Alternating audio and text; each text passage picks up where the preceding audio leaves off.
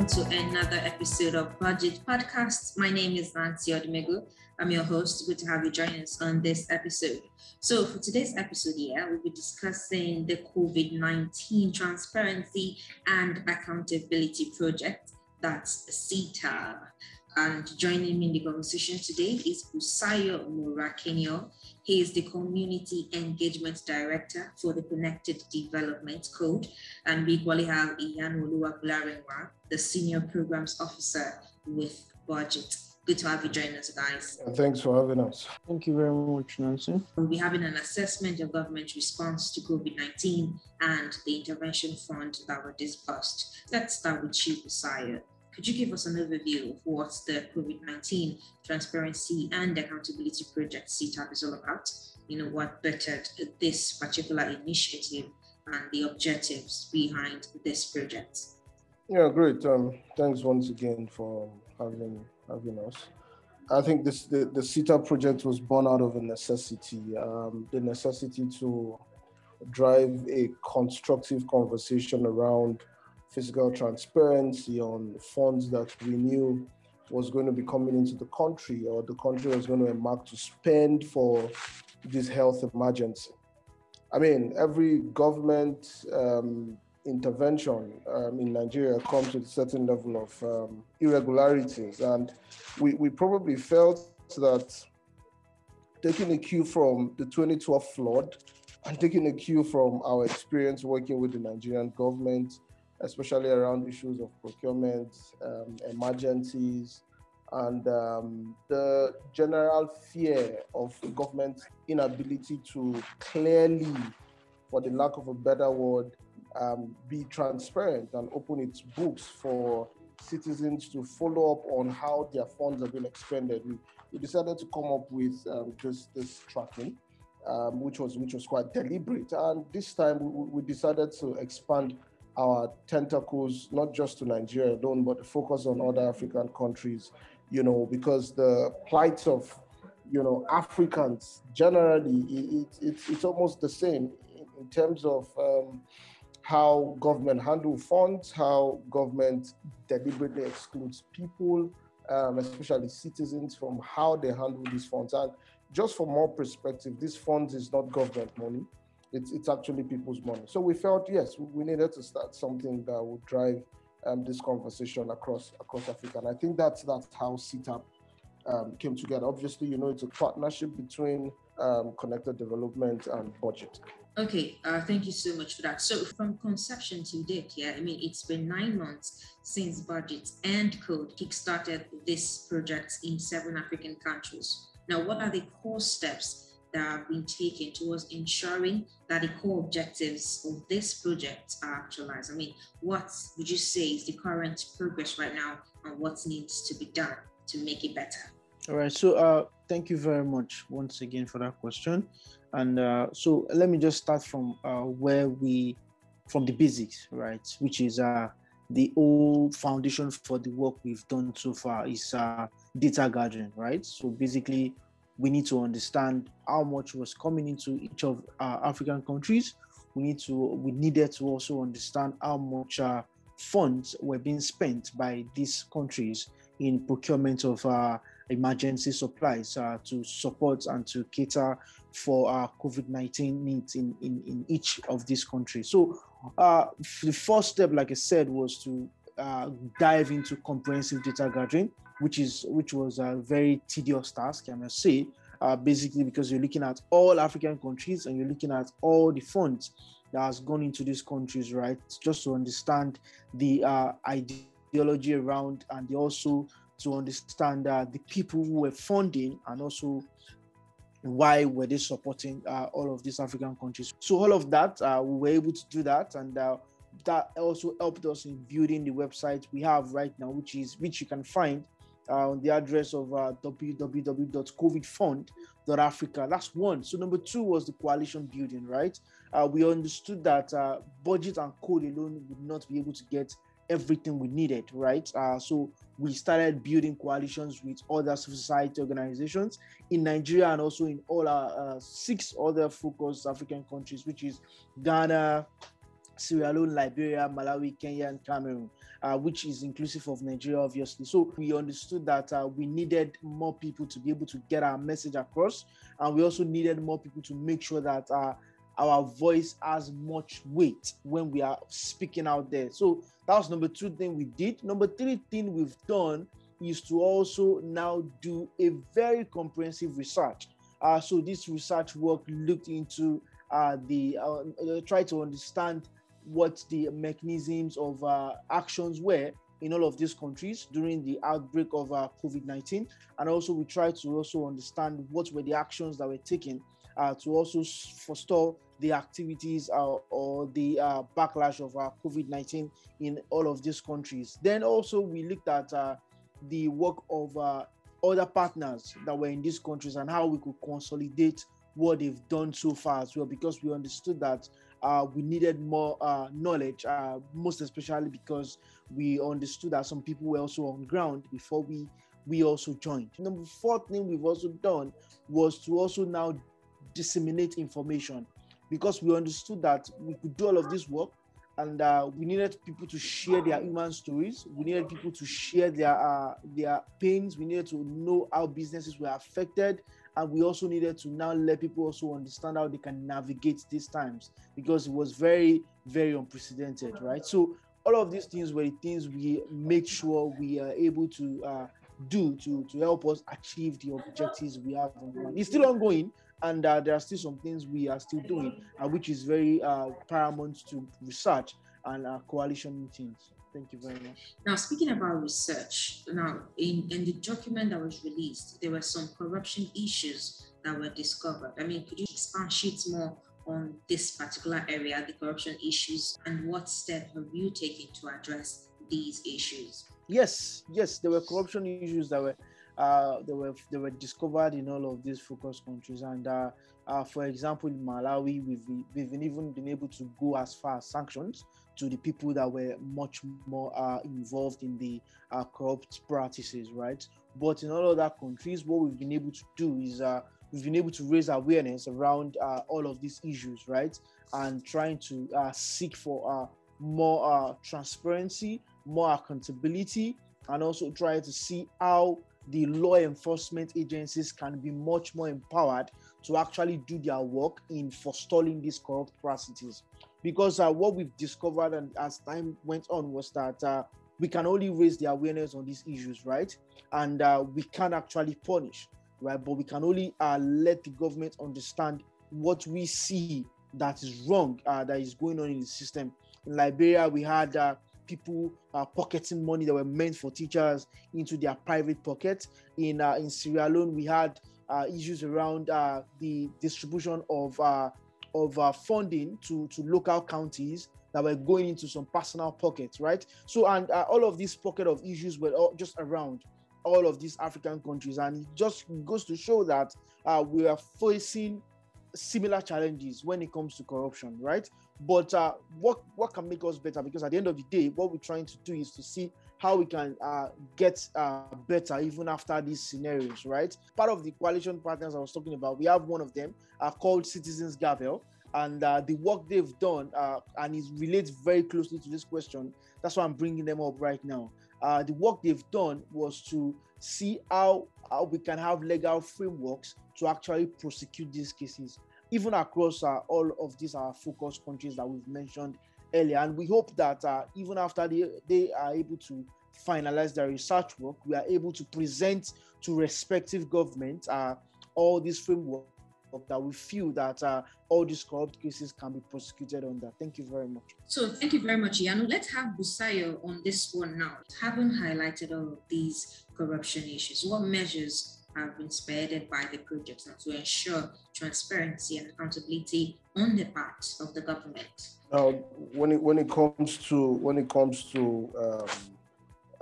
this question, two things comes to mind.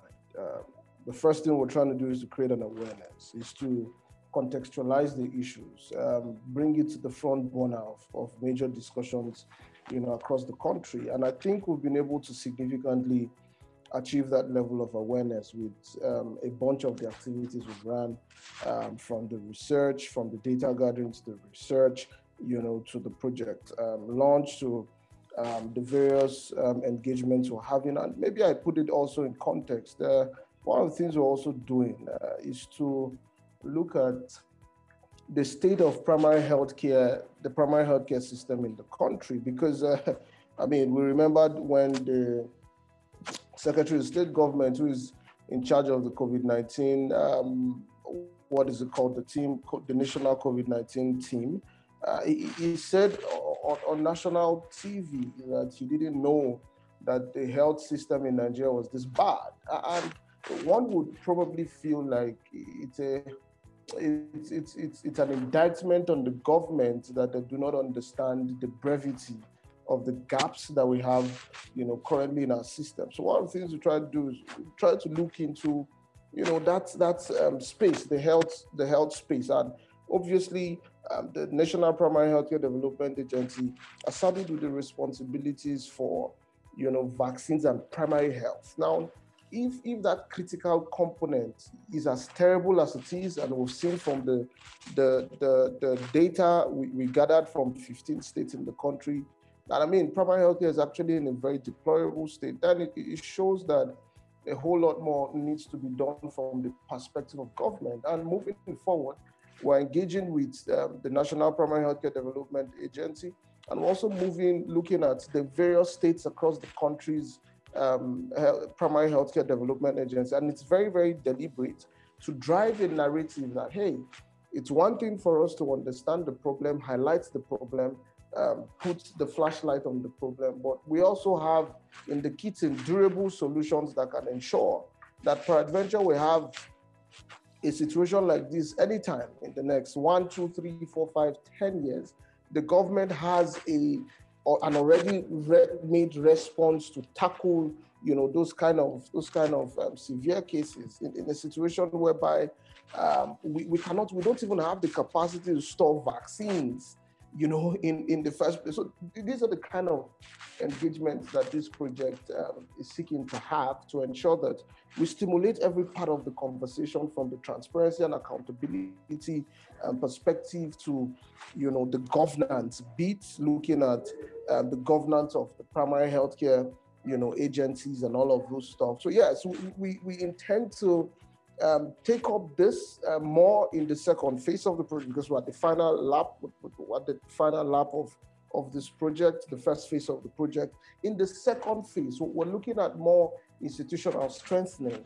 And so what we've done in the first phase is to understand the context, look into the gaps, look into the challenges, identify the challenges, like what Iyanu said, come up with frameworks, legislative frameworks. But you also know that as civil society organizations, we do not have the powers to prosecute. So we still have to go back into advocacy and request for the right agencies of state, to prosecute those found wanting to have spent, COVID funds, arbitrarily. And maybe it's also cool for us to put in perspective of the fact that we also may not, because of the kind of audit system we run. So a typical example is what is happening in Cameroon, for example, where Cameroon few months ago had its audit for 2020. Now looking at a situation like we have in Nigeria, where our audit is being reconciled in a 3 years backward system, right? So what it means is this is 2021, we're still looking at 2017 audits, right? It will take us probably a longer time if we do not create a structure with government to ensure that we audit immediately, COVID funds and what it was used for in 2020, so that the people that are found wanting will be brought to book and penalized, because we believe that at the end of all what we're doing, people should be able to go to jail. People should be able to be punished for bad, behavior, because that's going to serve like a punitive, measure to check, the reoccurrence of the same thing. The people that, siphoned the flood money in 2012, we've not seen anybody go to jail, right? So it even casts, a very funny look on the work we do.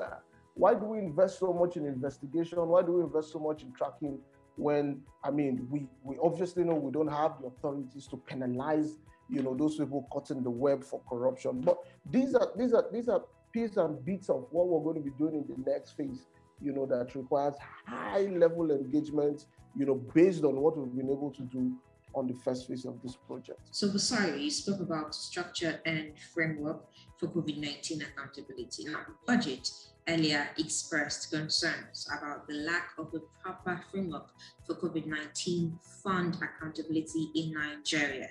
Now, as when the report, which is COVID-19 fund, fiscal support, palliative analysis, and institutional response, as when this report was filed, comprehensive details of disbursed funds have not been published on the Open Treasury platform. So between then and now, what has changed? I mean, have the government taken any move to address these issues? Now, just like every other thing in the country, we even when we have frameworks of blueprint, it's not followed to the letter. I give you guys a typical example. When COVID-19 hit and when there was a lockdown, one of the first things we did at CODE was to host a webinar with the Bureau of Public Procurement, brought in our friends from SERAP, brought in friends from PPDC, procurement monitors, brought in the ICPC and EFCC. Unfortunately, I mean, they didn't want to speak, but they were at the webinar,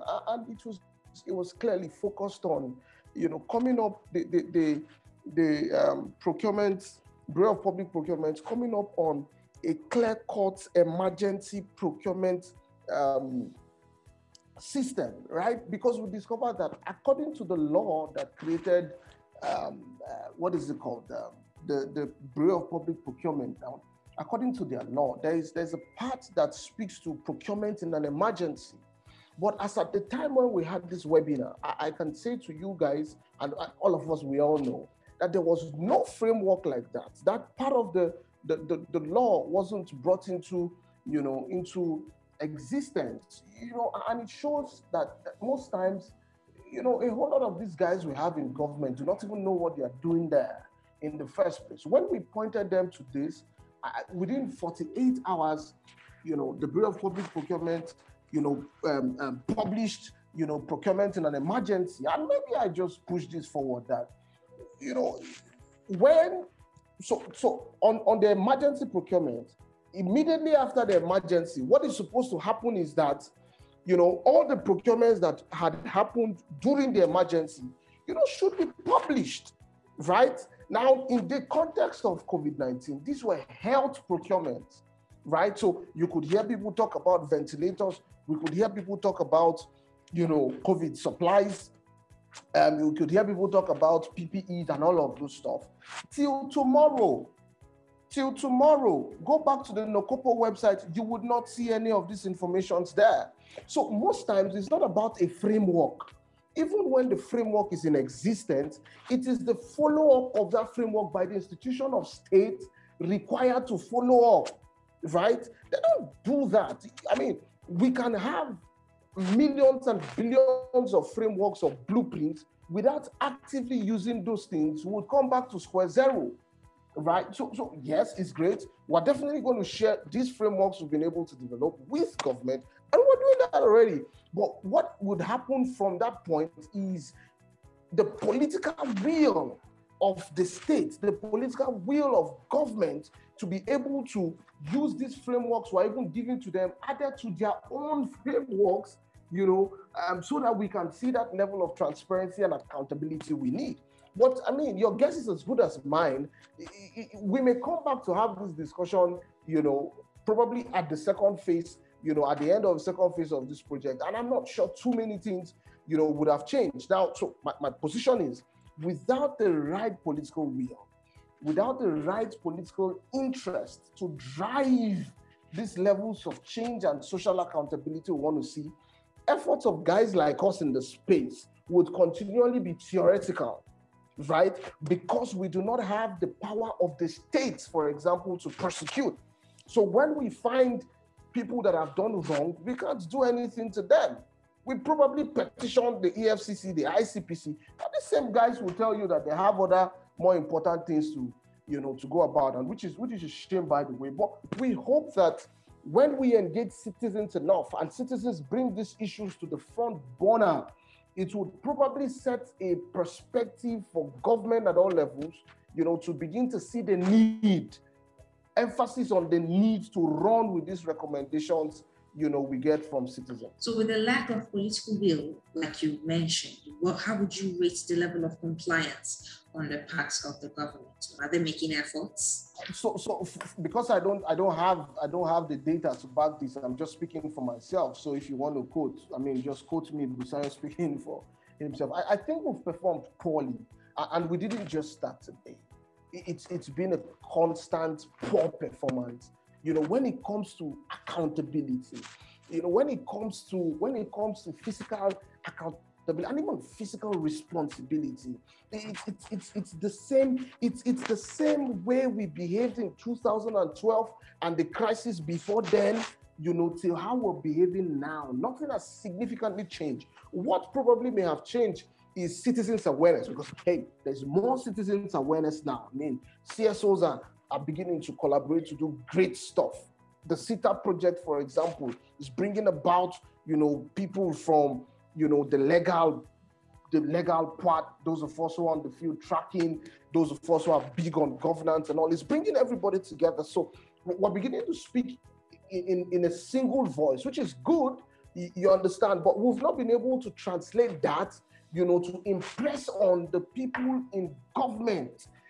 So the fact that we're still lagging behind in this, and the fact that government has refused to take responsibility, for this, I would boldly say that we're performing very poorly. Okay, so let's have Iyanu here. Let's bring Iyanu at this point. Now, Iyanu, during the project, you guys visited these focus countries. You went to 7 of them, including Nigeria. What was your experience like, your field experience? All right, so basically, the major problem that we see across almost all the part of the African countries we've been to is lack of information, right? The access to information is very, very restricted, right? And this is a big challenge. And the reason is because, there's a lot of things they don't want to get to the public, and there's a lot of information they feel that might raise a lot of questions, even from the general public, right? So the access to information has been very, very restricted, right? And also when we did country level trackings, we realized that a lot of things that the government claimed to have provided for the people, using palliative as an example, was very, very, very low as expected to have catered for people, right? It fell beyond expectations. And what we also see from as a challenge from the field across Africa was that the level of education to people to understand the effects of this virus was actually also very low. So a lot of people were just on lockdown, not having full understanding around what are the things they need to do to protect themselves, what are the things they need to also do to keep themselves updated and all of that, right? We saw that as a challenge. We also saw there was an apathy around across Africa as towards citizens, towards the government, and you will see that simply stemmed from the previous experience citizens have had with the government, really, because a lot of people just did not believe the government's words anymore, right? So there was a lot of people just following up to whatever that come to their own mind and not just following the instructions that were given by the government, right? So we saw that also as a challenge. And the one of the biggest challenge we also saw was all the test statements were not released, right? For Sierra Leone, for example, Sierra Leone only gave us an unaudited statement of report. Nigeria has not released the audited statement of report. And, so it gives us very little or no information at all towards knowing how much exactly was spent, what exactly was bought, and if the value for money was actually gotten at the end of the day, right? So all of these were a series of challenges that we faced across all these focus countries. It ranged from lack of access to information, apathy from the citizens. Number 3 was the lack or no presence of the government at all in some places, And number 4 is lack of transparency and accountability amidst the governments and agencies that are responsible for that. So still on Iyano, as part of the efforts, as part of the measures being taken to see that the core objective of the project is actualized, you mentioned the launch of the CTAP website, right? Now, regarding this website, would you say citizens are fully aware of the website, of its functionalities and its purpose generally? All right, so we've I would say partially, because you know that we still need to continue this information out there, because like I said, we've seen a great number of citizens apathy towards anything that has to do with transparency and accountability, because at the end of the day, they believe that nothing actually comes out of it. But we need to continuously and consistently change their mind towards that. But what we've seen and what we've done is we've seen that a lot of media houses have picked up on the website. Some of them have used information from the website. So I believe we want to also agree to say that that has also helped to push the website. We've done a website launch, right? We've done that as well. We believe that that was also helped because we've seen the publications in both local and international media. And we have also been able to see people use some resources from the website. So yes, it's not where we want it to be yet, but we're going to continue pushing it and make sure that it's as informative as possible, and also it's relevant to the information people are willing to also lay their hands on as time goes on. The final question, let's have Busayo on this one. Busayo, how can citizens best contribute to the process to ensure and demand transparency and accountability from the government? Would you say that citizens are doing enough? We cannot say citizens are doing enough because we ourselves are not doing enough. But I think idealistically, we need to look at the larger civil society. And when I say this, I don't intend to be ambiguous. Maybe I should clear this, right? There's a difference between the organized civil society, that's the civil society organizations like CODE, BudgIT, Citizens Scaffold, the organized civil society. I think that there's a need to, I think that we, because of the kind of work we do, the importance of the work we do, we probably have gotten to a point where we're beginning to feel like we can solve the problems of everyone. No, we can't. We actually can't. I think there's a need for us to decentralize our engagement, so much so that the larger civil society, I'm talking about the everyday Nigerians, I'm talking about the people who wake up and go to work, experience bad roads, experience, crazy traffic experience, very sick and saddening realities of the Nigerian state, should be deliberately brought into the turf, to begin to drive these conversations. I think we need more, citizens-led in the actual sense of citizen-led, and not NGO. What's the word? Not NGO controlled, purely citizens-led, so that maybe, just maybe, if we can get the critical mass of people engaging, government will listen more. And I give you instances where this has worked. Look at the EndSARS protest. The EndSARS protest wasn't a derivative of any civil society organization. It was clearly the movement of people who were tired about the situation. And we saw the impact it made, even though it was scuttled by the government. I think we need more of those kind of citizens' drive, that can become holistic, because everyone is going to be united in their sufferings, united in their pains. You understand, there's nobody you need to submit a report to, right? You're doing what you need to do because you understand that it connects with you directly. Until we get to this point, what we would keep on seeing is what civil society organizations are trying to do, which is not bad, but I think it's not organic, enough. And that's why I said I'm going to be very idealistic. I don't understand how this is going to be practical, but I can give an inference to the EndSARS protest on how organic, that protest grew, even so much so that the regular voices, were not the voices you heard. Unfortunately, that protest has brought in new voices And those new voices has formed organizations also. But I think the coordinated civil society organizations are limited. We must ensure that the people, the citizens, the people who feel the pains, the brunt of the Nigerian state, yes, we feel it too, but there are some people that feel it more.